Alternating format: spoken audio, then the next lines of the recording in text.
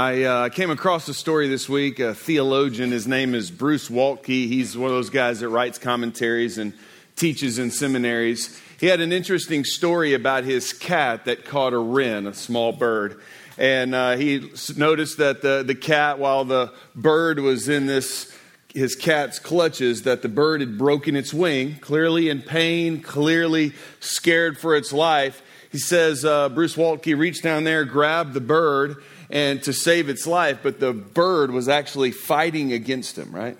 Flailing about in his hands, just clearly in pain, clearly in fear, and not really knowing what to do with his rescuer's hands.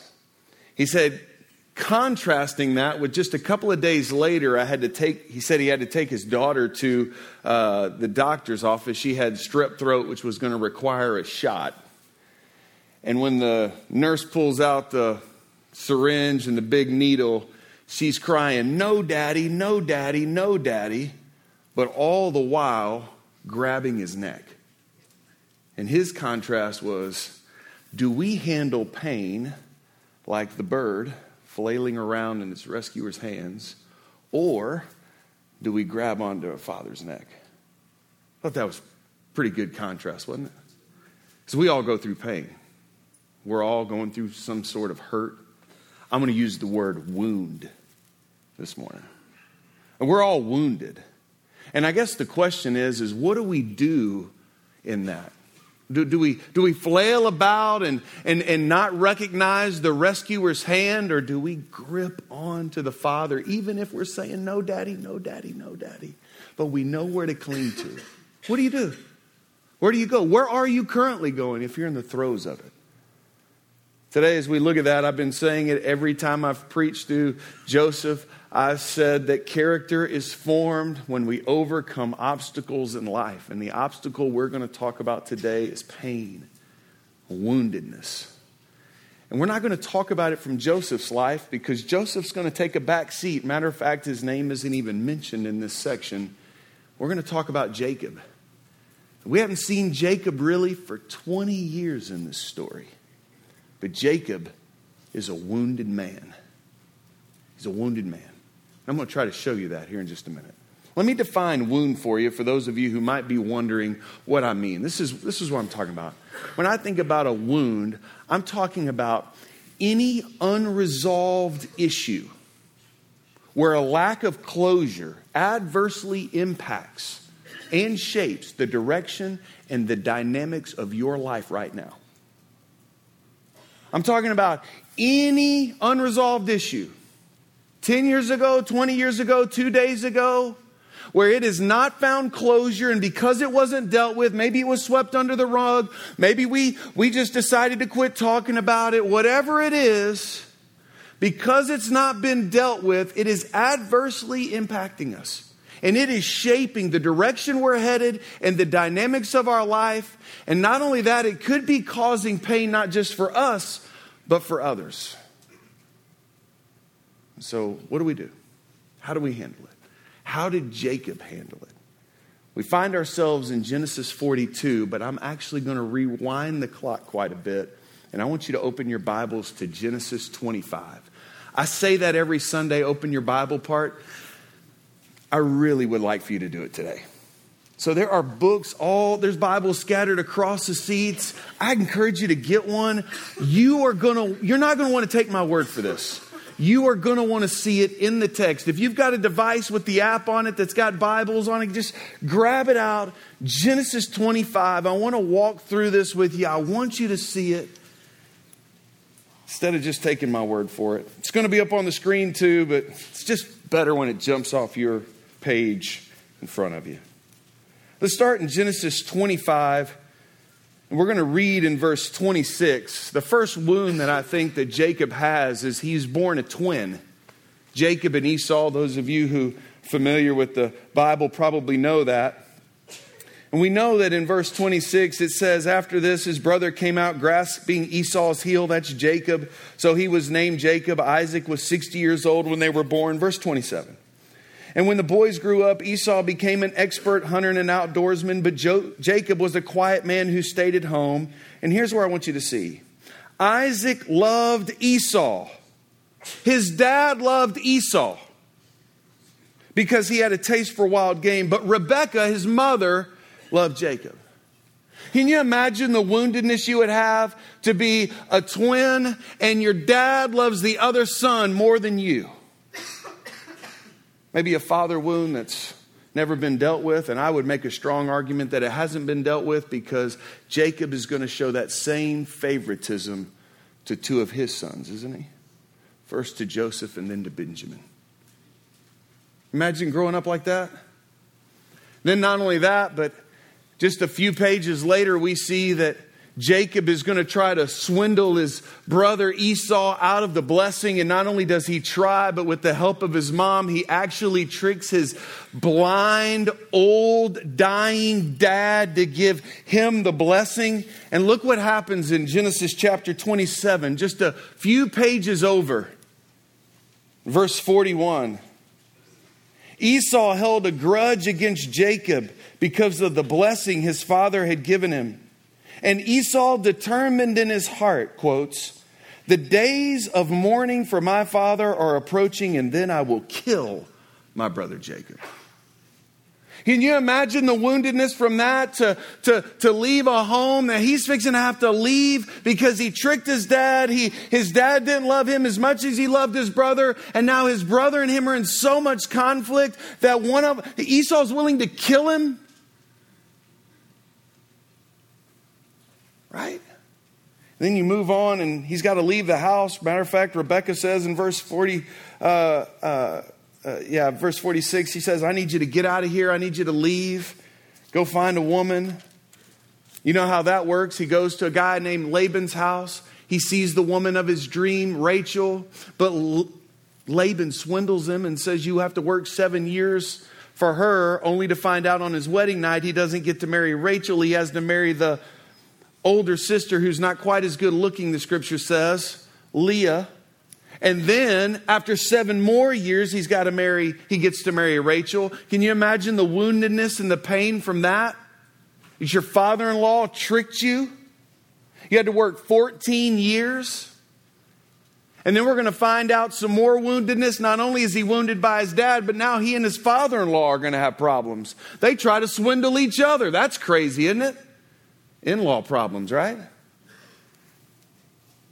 Then he goes on and it says in Genesis chapter 30, the woman that he worked 14 years for, Rachel. Rachel saw that she was not bearing Jacob any children and she envied her sister. "Give me sons or I will die," she says to Jacob. Can you imagine the woundedness and the pain and the hurt that the woman you love is unable to have a child? And some of us have experienced that pain, and it's a real pain. I mean, this is just like one heartache after another, isn't it? And then we read earlier on in this that there's just this competition to have children between Rachel and Leah, and then they bring their servants and they get them involved in Bilhah and Zilpah, and that's how you end up with these 12 sons and the daughter Dinah, which we found out that chapter 34 of Genesis, his daughter, verses 1 through 3. Dinah, Leah's daughter, whom she bore to Jacob, went out to see some of the young women of the area. When Shechem, son of Hamor the Hivite, the prince of the region, saw her, he took her and raped her. I mean, you can't make this up. How bad can it be for the guy? It just keeps getting worse and worse and worse, doesn't it? And then not only that, but 2 of his older boys, Simeon and Levi, they decide to go to Shechem and they decide to murder everyone in the town. Ransack it. And all of that gets us to chapter 37, where that's the last wound we see of Jacob. Remember when the 10 brothers hated Joseph so much because Joseph was the firstborn son of Rachel, who, by the way, Rachel dies in childbirth to Benjamin. So now he's lost the woman he loves. And his sons hate this boy Joseph so much that they trick his dad into thinking Joseph died, attacked by wild animals. And so for the next 20 years, Jacob's going to have to deal with all of those wounds. He's going to have to deal with them. Because we don't get him again until chapter 42. Jacob doesn't know that Joseph's been sold into slavery. Jacob doesn't know that he's been seduced by Potiphar's wife. Jacob doesn't know that he's been thrown into prison because Potiphar's wife framed him. Jacob doesn't know that he's been forgotten in a prison cell because two guys wouldn't remember him. Jacob doesn't know that he got a shot in front of Pharaoh. Jacob doesn't know that he's now number 2 in command. All Jacob knows is that there's a famine, there's grain in Egypt, and I got to send my boys there, and they get there. And those guys have no idea that they were looking at Joseph. But he knows them. And he sends them home with grain. And he's going to test them. And we're going to come back to that idea of testing the brothers later. And when the guys finally get home, we see Jacob. So turn with me to chapter 42. And let's see what he does. Let's see what he's doing. Is he flailing around? Or is he gripping the father's neck? Start with me in verse 27. At the place where they lodged for the night, one of them opened his sack to get feed for his donkey, and he saw his money there at the top of the bag, and he said to his brother, "My money has returned. It's here in my bag." And their hearts sank trembling. They turned to one another and said, "What is this that God has done to us?" They're on their way home. They think they just have grain, but Joseph actually put all their money back in the bag. He's testing them. They said they were honest. He's going to see if they're really honest. Will they fess up? Will they come back? Or will they take the silver and leave Simeon in prison? Remember, he was going to keep Simeon so that they would prove that Benjamin was alive.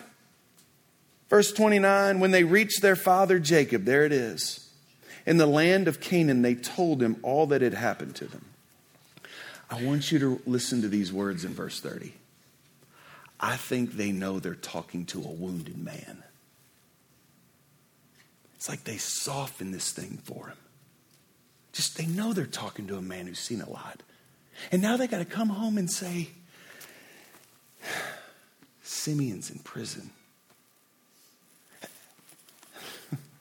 Have you ever had to do that with somebody? Like you're looking across the table and their life has been just a wreck, and now you know you're going to have to look at them and tell them more bad news. Have you ever had to have that conversation? Has anybody ever had to have it with you? Where it just was the worst time in your life, and then someone sits across the table and says, and oh, by the way, how do you think they went home? Probably a month's journey. I guarantee you they were like, how are we going to tell Dad? How are we going to tell Dad that Simeon's in prison? Can you imagine that? So when I start reading in verse 30, I want you to think about it. I think they're softening the blow here. I think they're trying to make this as palatable as possible for Jacob. Look at it. In quotes, this is what they say.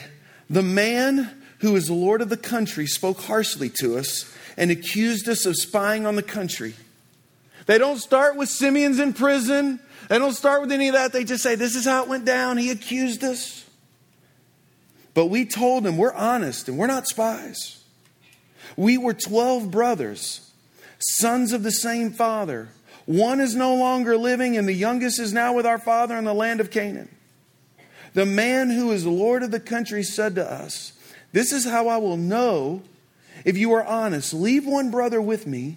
Take food, relieve the hunger of your households, and go. But bring back your youngest brother to me, and I will know that you are not spies, but honest men. And then I'll give your brother back to you, and you can trade in the country. Do you see it? They could have just showed up and said, oh man, Dad, that guy was a jerk, and they put Simeon in prison, and we may never see him again. Did they do that? Sat back and said, He gave us a way out. All we have to do, Dad, is just show up with Benjamin and prove we're telling the truth. And we get everybody home and we get the grain. It's going to, like you can hear them nearly saying, it's going to be fine, Dad. Can you hear it? It's going to be fine.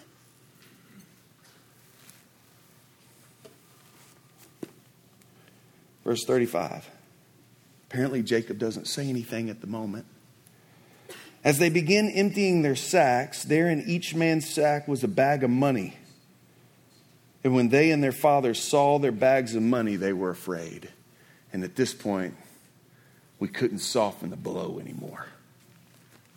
Because now they were supposed to pay for that grain.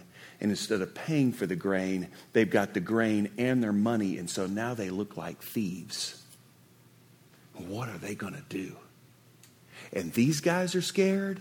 And now Jacob is scared. They're all trembling and like, oh man. Now it's going to be even harder to go back because now we got to look at Joseph, who they don't know is their brother, and say, oh, by the way, here's the money we were supposed to give you the last time. And finally, Jacob's going to speak. Are you ready? Verse 36. Their father Jacob said to them, you have deprived me of my sons. Joseph is gone. Simeon is gone. Now you want to take Benjamin? Everything happens to me. And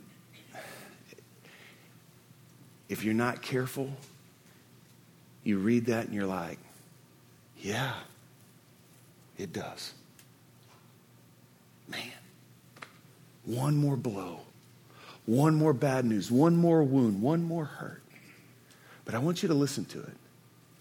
Everything happens to me. Let me tell you what happens with wounds and hurts and pain. If they go unresolved and undealt with and not handled correctly, all of a sudden those wounds begin to define the way we look at life. And we look at life a lot like a victim. Woe is me. Me. Me. Everyone's out to get me. Everyone's here to hurt me. Everything bad happens to me. And completely unable to see anything else. And if you're listening, just careful enough, you can almost hear a tinge of whine. Can't you? You ever heard whining in your house? Ryan Maloney, he's our pastor at Rocky Creek. He says this week. When his kids come to him in that high-pitched squeal voice, he says, whoa, whoa, whoa, I don't understand whinese. It's great, right? In my house, we say, whoa, whoa, you need to call the whambulance on that, right? Because you can wham somewhere else. Or in my in-laws' house, complain about how things are going with a game or something. They say, oh, you want some cheese with that wine, right? You might sit back and say, whoa, Russell, that's a bit harsh for a guy who's been as wounded as Jacob has, for you to call him a whiner. And I'll take that. But there's been somebody else in this story who's been just as wounded, and those words have never come out of their mouth. Have you ever recalled Joseph saying, this just happens to me?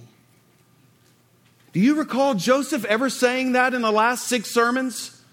Well, it only happens to me. It only happens to me that I'm thrown in prison. It only happens to me that my brothers hate me. It only happens to me that they lied to Dad. It only happens to me that this woman framed me. It only happens to me. Have you heard that at all? I haven't heard it. And so for me, I look at it and a part of me wants to be absolutely just compassionate and empathetic with Jacob because of all the wounds of his life. But then you sit back and you realize some of these wounds have been self-inflicted. And maybe it's not that everything happens to you, but maybe you got yourself in a lot of this mess. Right? Because everything happens to me. Let me tell you what happens next. The next thing that happens is, same verse. You have deprived me of my sons. Joseph is gone and Simeon gone. Now you want to take Benjamin. Keep reading verse 37. Then Reuben said to his father, you can kill my 2 sons if I don't bring him back to you. Put him in my care and I will return him to you. Reuben trying to go over the top, the firstborn. Man, I'm glad he's standing up here, but this is over the top. Like, let me tell you, what you're going to do is you're going to kill your 2 grandsons if I don't bring them back. Like, that's irrational, isn't it? Irrational. Verse 38, Jacob answered, my son will not go down with you, for his brother is dead, and he alone is left, Benjamin. If anything happens to him on your journey, you will bring my gray hairs down to Sheol in sorrow. Let me tell you, when you start seeing it as me, and you're the victim, you want to know what the next step is? You start blaming everyone else for your problems. It's everyone else's fault. It's the son's fault. It's the famine's fault. It's my dad's fault. It's my coworker's fault. It's everyone else's fault because I'm a victim. Can you imagine looking at the sons and saying, you've done this to me? Here's the hardest part about pain and hurt and conflict. Hardest part is saying, what did I bring to it? What did I do? What could I have changed? And sometimes there's nothing. Sometimes there's plenty. For Jacob here, he brought plenty to it. He keeps going. Look at chapter 43, verse 1. Now the famine in the land was severe, and when they had used up the grain that they had brought back from Egypt, their father said to them, go back and buy us some food. So Jacob looks at him and says, we're done. This is probably several months' supply. It's like, we're just going to leave Simeon in jail. We're just going to leave Simeon in jail. What? But Judah said to him, the man, speaking of Joseph, specifically warned us, you will not see me again unless your brother is with you. If you will send your brother with us, we'll go down and buy food for you. But if you will not send him, we will not go. For the man said to us, you will not see me again unless your brother is with you. Judah, finally, he stands up. He says, enough is enough. Come on. This is what we got to do. And look at Jacob. You ready?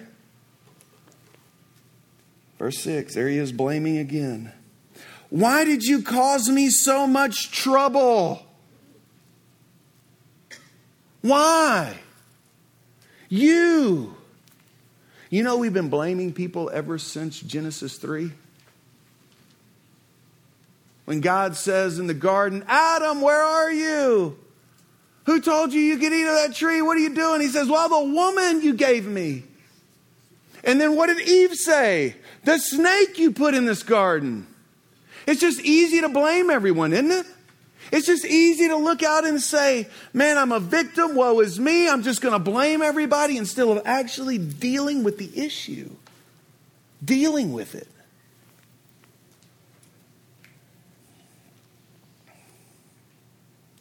He goes on. Look at what he asks. Verse 6. Why did you tell the man that you had another brother?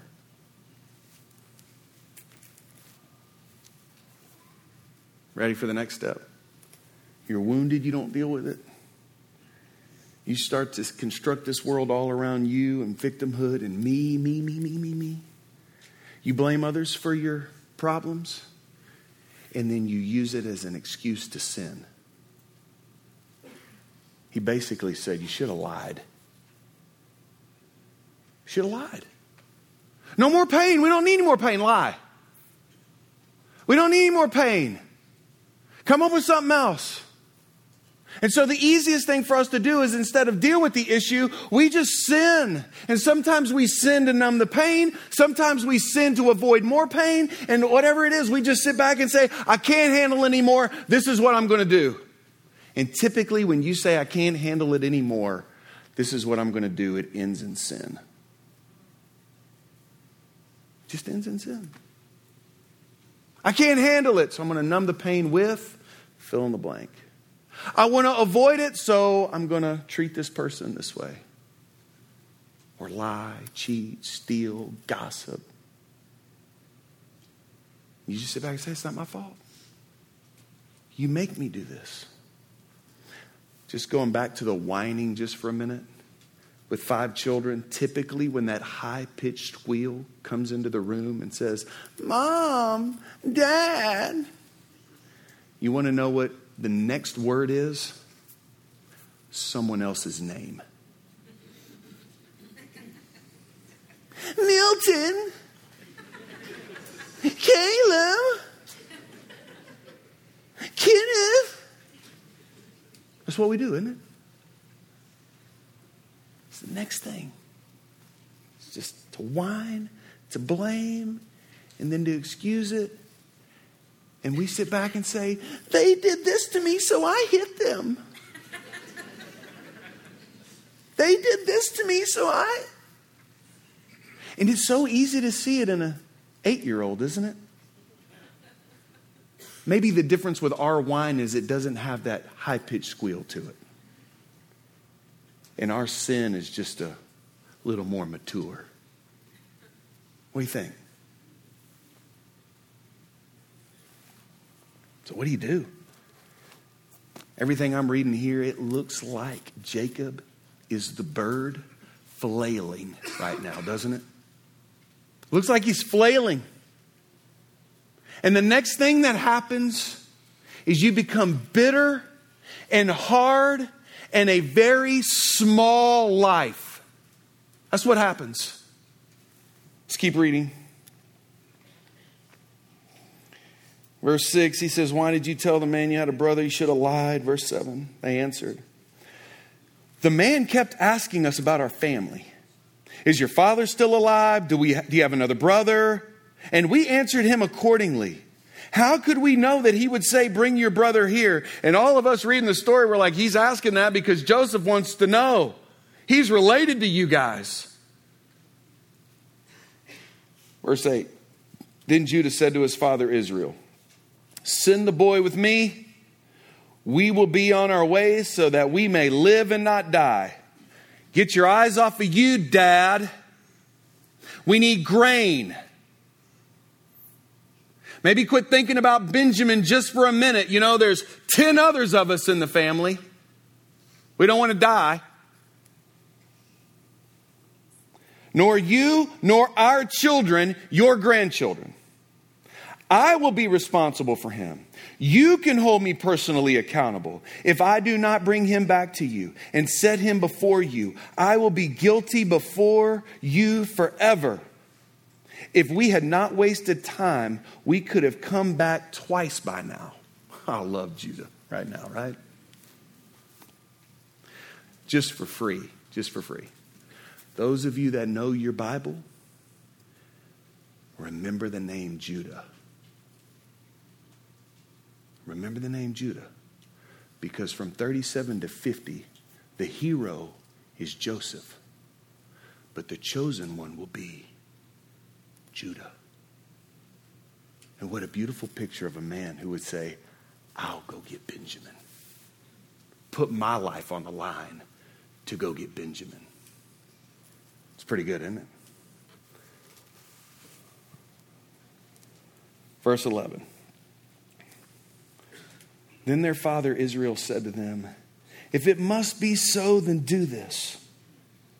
Put some of your best products of the land in your packs and take them down to the man as a gift. Some balsam and some honey and aromatic gum and resin and pistachios and almonds. And take twice as much money with you. Return the money that was returned to you in the top of your bags. Perhaps it was a mistake. I'm telling you, something's clicked because Jacob's starting to sound really rational right now, isn't he? He's starting to sound really good right now, isn't he? And man, he's a gift-giving dude because he tried to buy Esau's favor. He tried to buy Laban's favor. He's now trying to buy this dude in Egypt's favor who just happens to be Joseph. And then he says this, take your brother also, Benjamin, the only child he's got left from Rachel, the woman he loves, and go back at once to the man. Look at verse 14. May God Almighty, the first time we see Jacob mention God, it's a good one too. May God Almighty cause the man to be merciful to you, so that he will release your other brother, Simeon, and Benjamin to you. And as for me, if I'm deprived of my sons, then I'm deprived. Something changes, doesn't it? Can you feel it? Something changes here. Something goes from this man who's flailing and trying to deal with his woundedness on his own, and some 20 years later, like Judah speaking truth to him, like something happens. This is what I was expecting. I was expecting what we see in Ruth. You don't have to turn there. Just let me read it to you. Ruth and her two daughters-in-law, Naomi and her two daughters-in-law, Ruth and Orpah, all of them lose their husbands. And they're going to go back to Bethlehem. And Naomi says this in verse 11 of Ruth chapter 1. It'll be on the screen. But Naomi replied, "Return home, my daughters. Why do you want to go with me? Am I able to have any more sons who could become your husbands? Return home, my daughters. Go on, for I'm too old to have another husband. Even if I thought there was still hope for me to have a husband tonight and bear sons, would you be willing to wait for them to grow up? Would you restrain yourselves from marrying?" She's looking at him and said, "I got nothing to offer you. I can't have sons quick enough for you to remarry. Woe is me." And then she says, "No, my daughters, my life is much too bitter for you to share, because the Lord's hand is turned against me. Blame me, wounded." And then look at what she does in verse 20. "Don't call me Naomi, call me Mara. For the Lord, or for the Almighty, has dealt very bitterly with me. I went away full, but the Lord has brought me back empty." That's what I expected to see. I expected Jacob to throw this pity party and change his name to "Woe is me." But he doesn't do that. He doesn't do it. If you go back over there to 43, I want to show you something that I think is maybe the reason why. May God Almighty. You've heard El Shaddai before. God Almighty. Where in the world did he get that from? He just pulled that out of thin air? He just come up with something off the top of his head to kind of like all of a sudden start trusting in God? If you've got your Bibles, I want you to turn back just a few chapters to chapter 35. God confirms twice to Jacob the promise. The first time is when he wrestled with Jacob, popped his hip out of socket. And when he did that, he changed his name from Jacob to Israel. That happened several chapters ago. Look at what happens in Genesis 35, verse 1. God said to Jacob, "Get up, go to Bethel and settle there. Build an altar there to the God who appeared to you when you fled from your brother Saul." Remember when you were scared for your life? I'm going to read verse 2. "So Jacob said to his family and all who were with him, 'Get rid of the foreign gods that are among you. Purify yourselves and change your clothes.'" He wrestles with God, and he still has foreign idols in his house. What? What? Keep on reading. Look what God does. God is so merciful to him. Go down to verse 9. "God appeared to Jacob again after he returned from Padam Haram, and he blessed him. And God said to him, 'Your name is Jacob. You will no longer be named Jacob, but your name will be Israel.'" Second time he's told him that. He named him Israel, and God also said to him, "Do you see it? I am who? I am God Almighty."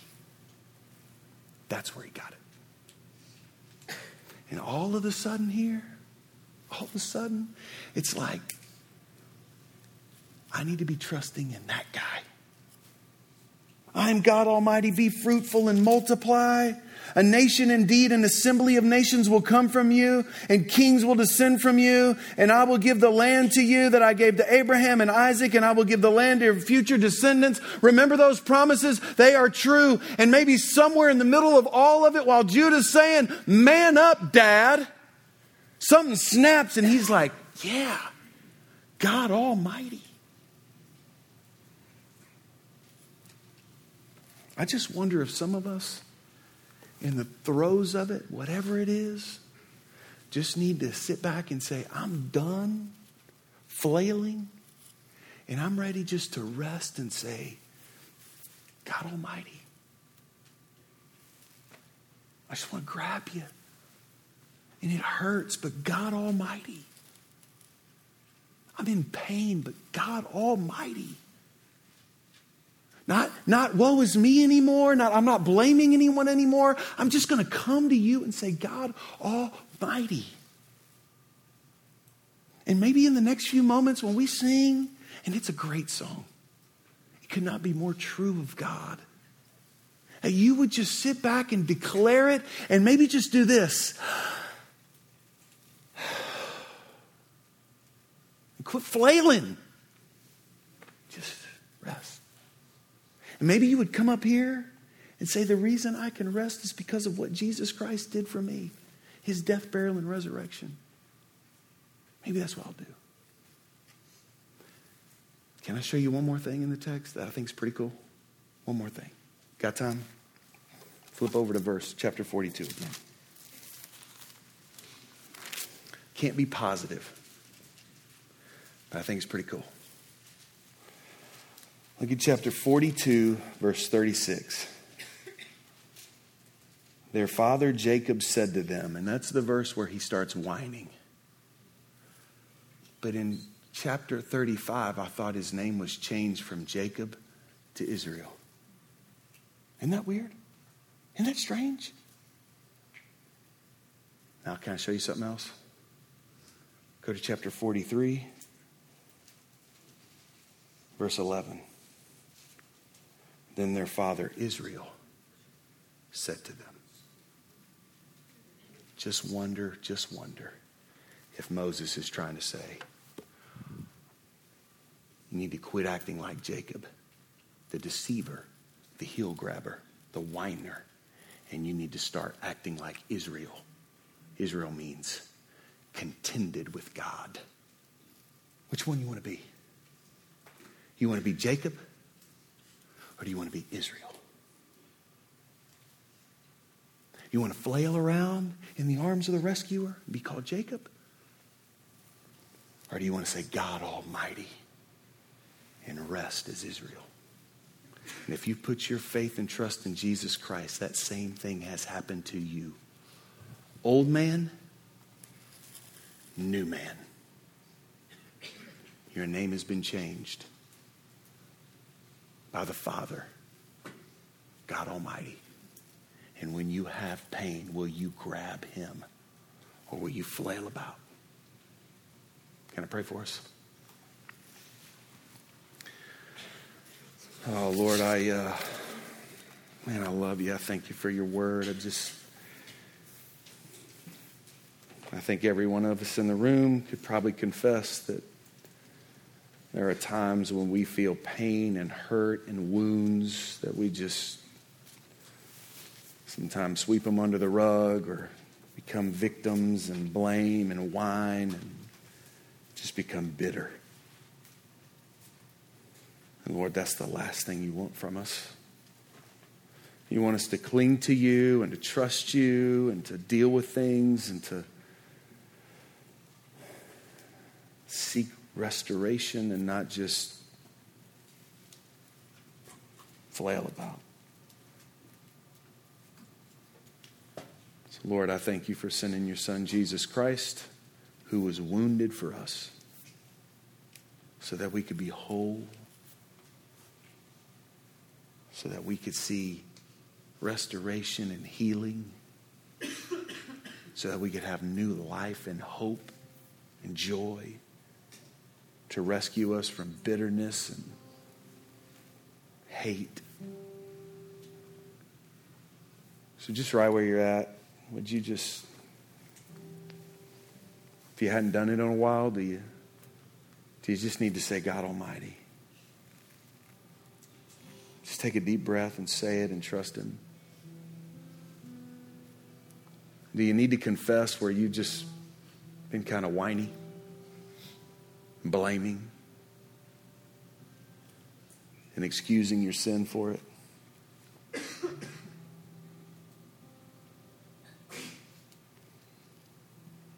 Lord, I pray that you would hear us. I pray that as we sing, that we could just rest in you. As we take communion, we could rest in your work. And you'd give us that. That's what I ask, Lord. Thank you for listening. This audio is provided as a free ministry of Radius Church. If you would like to reproduce this audio, please feel free to do so. We ask that you do not charge for any reproductions that you make. If you would like to know more about Radius, please visit us online at radiuschurch.org or download our app from your app store.